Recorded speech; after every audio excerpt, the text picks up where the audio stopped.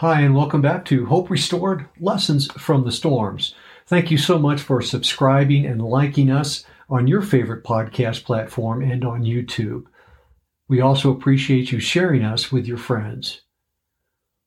Today, we'd like to talk about a difficult topic, not necessarily what we normally do. Normally, we discuss a time in our ministry where we can go back and tell a story and relate that to how God has been working in our life and encourage you toward God working in your life.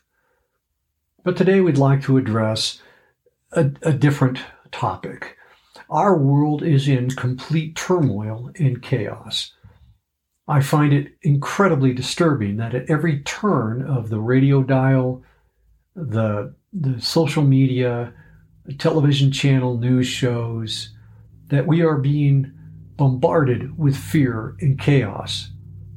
We have a pandemic. We have riots. We have a very, very contentious election coming up. We have people that feel that the government is forcing them out of their churches and hindering their rights. We have people that just don't care about any of it at all. We have people within the Christian community that are polarized whether or not they should even wear a mask. Well, what we'd like to do today is we'd like to say, stop it. I don't know a nicer way to do it. Just stop it. Stop fighting and arguing. None of this is productive. This does not achieve God's will. Here's God's will. He does all things. God does all things for His glory. Was the latest meme you posted glorifying to God? Was that discussion at the water cooler about so-and-so and what they did glorifying to God? Was your rant at the TV set where nobody else could hear but just you glorifying to God? When you refused to wear your mask and went into the store and it caused fear from an elderly person or somebody else immunocompromised because they saw you without a mask, was that glorifying to God? When you wave your hands and scream and holler about your rights, is it glorifying to God? I'm going to say right here and right now emphatically, this is not a rhetorical question. The answer is no. None of that is glorifying to God. What's glorifying to God? Glorifying God means putting God first. Our relationship with God first.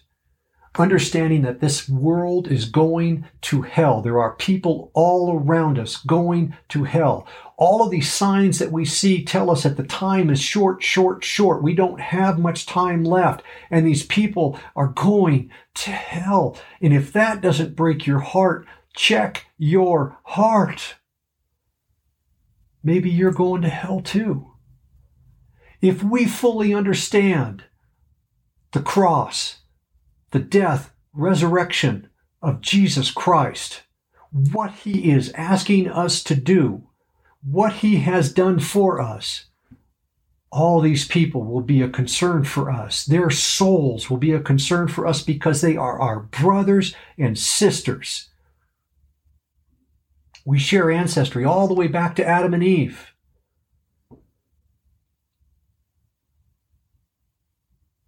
We shouldn't be joyous about somebody having a hard time or going to hell. We should look at all people and say, wow, they need Jesus, not a whoop upside the head. They need Jesus. I say all these things and I sound angry and I'm sorry, but I'm frustrated.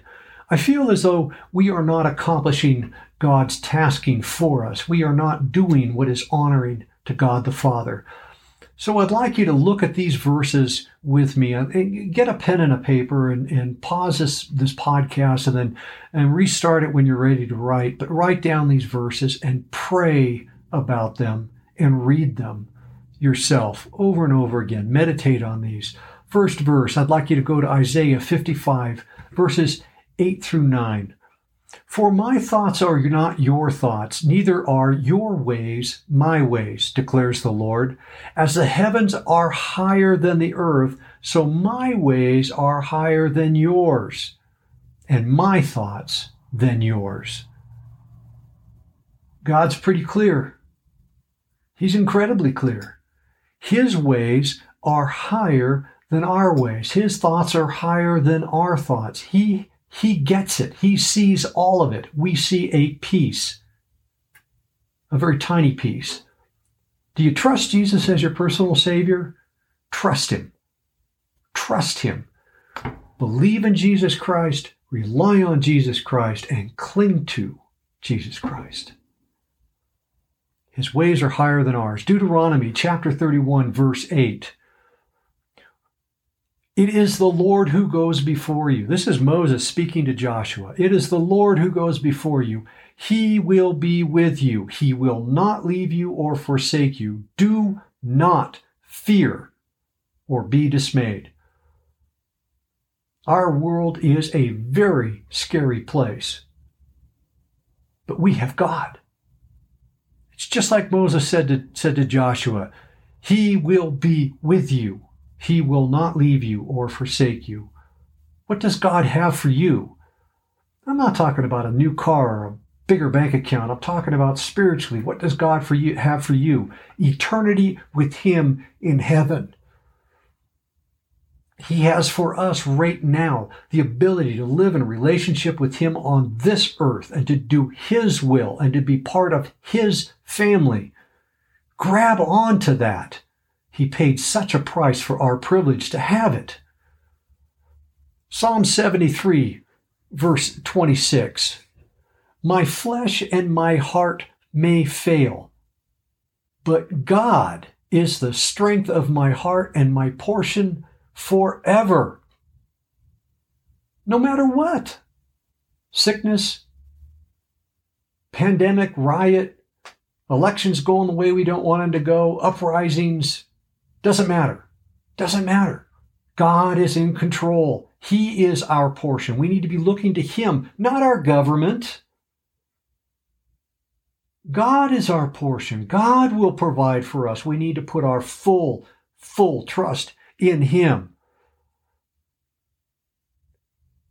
How about in Philippians where it says, do not be anxious about anything, but in every situation by prayer and petition with thanksgiving. Present your requests to God, and the peace of God, which transcends all understanding, will guard your hearts and your minds in Jesus Christ. There's the answer to being anxious. There's the answer to being worried. Press in on your relationship with Jesus Christ. This is what He wants. He wants to be at our center, not on the periphery.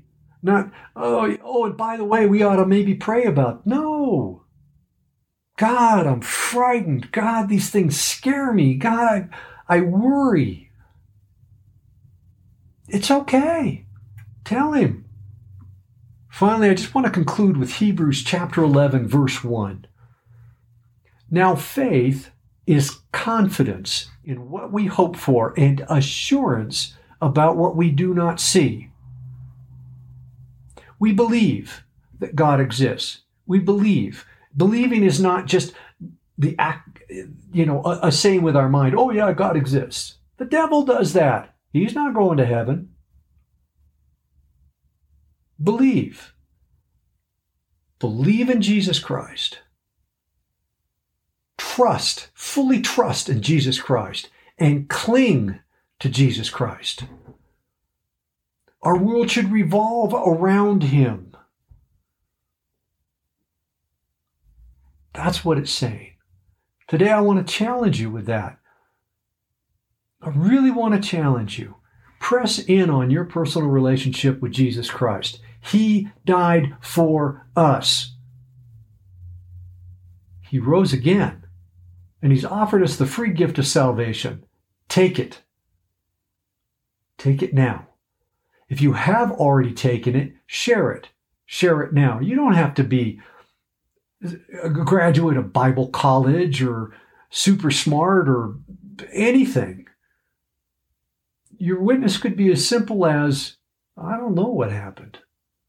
I was blind, but now I see. The best testimony is a changed life. What has God done for you? So much. So much. How has your life changed since Jesus has entered your heart? Since the Holy Spirit has been helping you to become more like God? That's all I have for today. I just want to really encourage you in your walk in Jesus Christ.